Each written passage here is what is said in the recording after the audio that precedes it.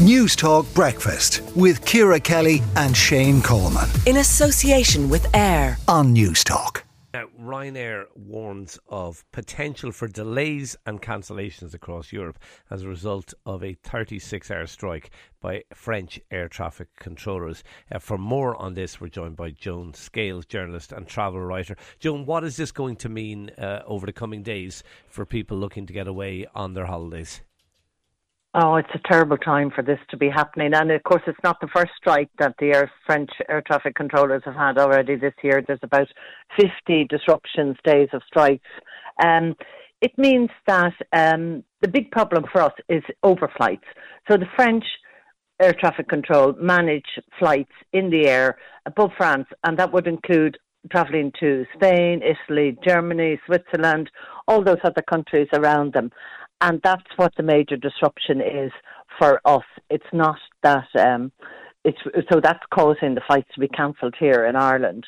And we've had quite a few cancellations now today, up to a lot of French flights. Of course, Ryanair is majorly affected because, of course, they'd be the biggest carrier into Europe. And so a lot of flights are booked that are due to go to France are cancelled, like Marseille and Nantes and Nice and Biarritz have all been cancelled, but also flights to Basel and Geneva and Cagliari in Italy.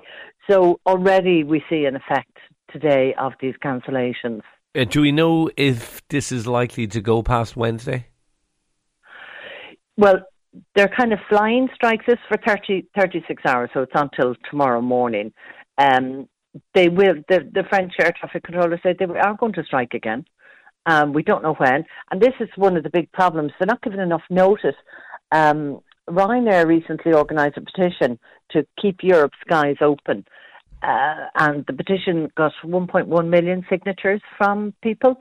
And that was presented to the European Commission last Wednesday to ask them to please keep the skies open and not to allow them to disrupt the overflights. And also the Airlines for Europe group, which represents all the major carriers, including Ryanair and Air France and Lufthansa, all those big carriers, KLM, they also contacted the Commission to say, please stop this. It's so disruptive for the whole of Europe, and particularly at a time now when we're coming in. This week really is the start of the busiest season for flying anywhere for anyone. You know, school holidays started in a lot of countries this week. Joan, where can people check if their flight has been delayed? Well, you can check on, I find the quickest way to check is check on the airport that you're flying from. Now, the airlines have to notify you, give you as much notice as they can in advance that your flight is going to be cancelled or disrupted. And they do a good job of doing that. So you will get text messages or emails to warn you. And I would say to people, if you do get it, don't go to the airport. If they tell you your flight is cancelled, it's cancelled. It's not going to suddenly reappear. So don't go to the airport if you do get a message. Okay. But your airline is responsible for letting you know.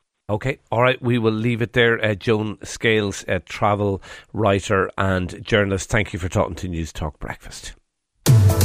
Newstalk Breakfast with Ciara Kelly and Shane Coleman. in association with Air. Weekday mornings at 7 on Newstalk.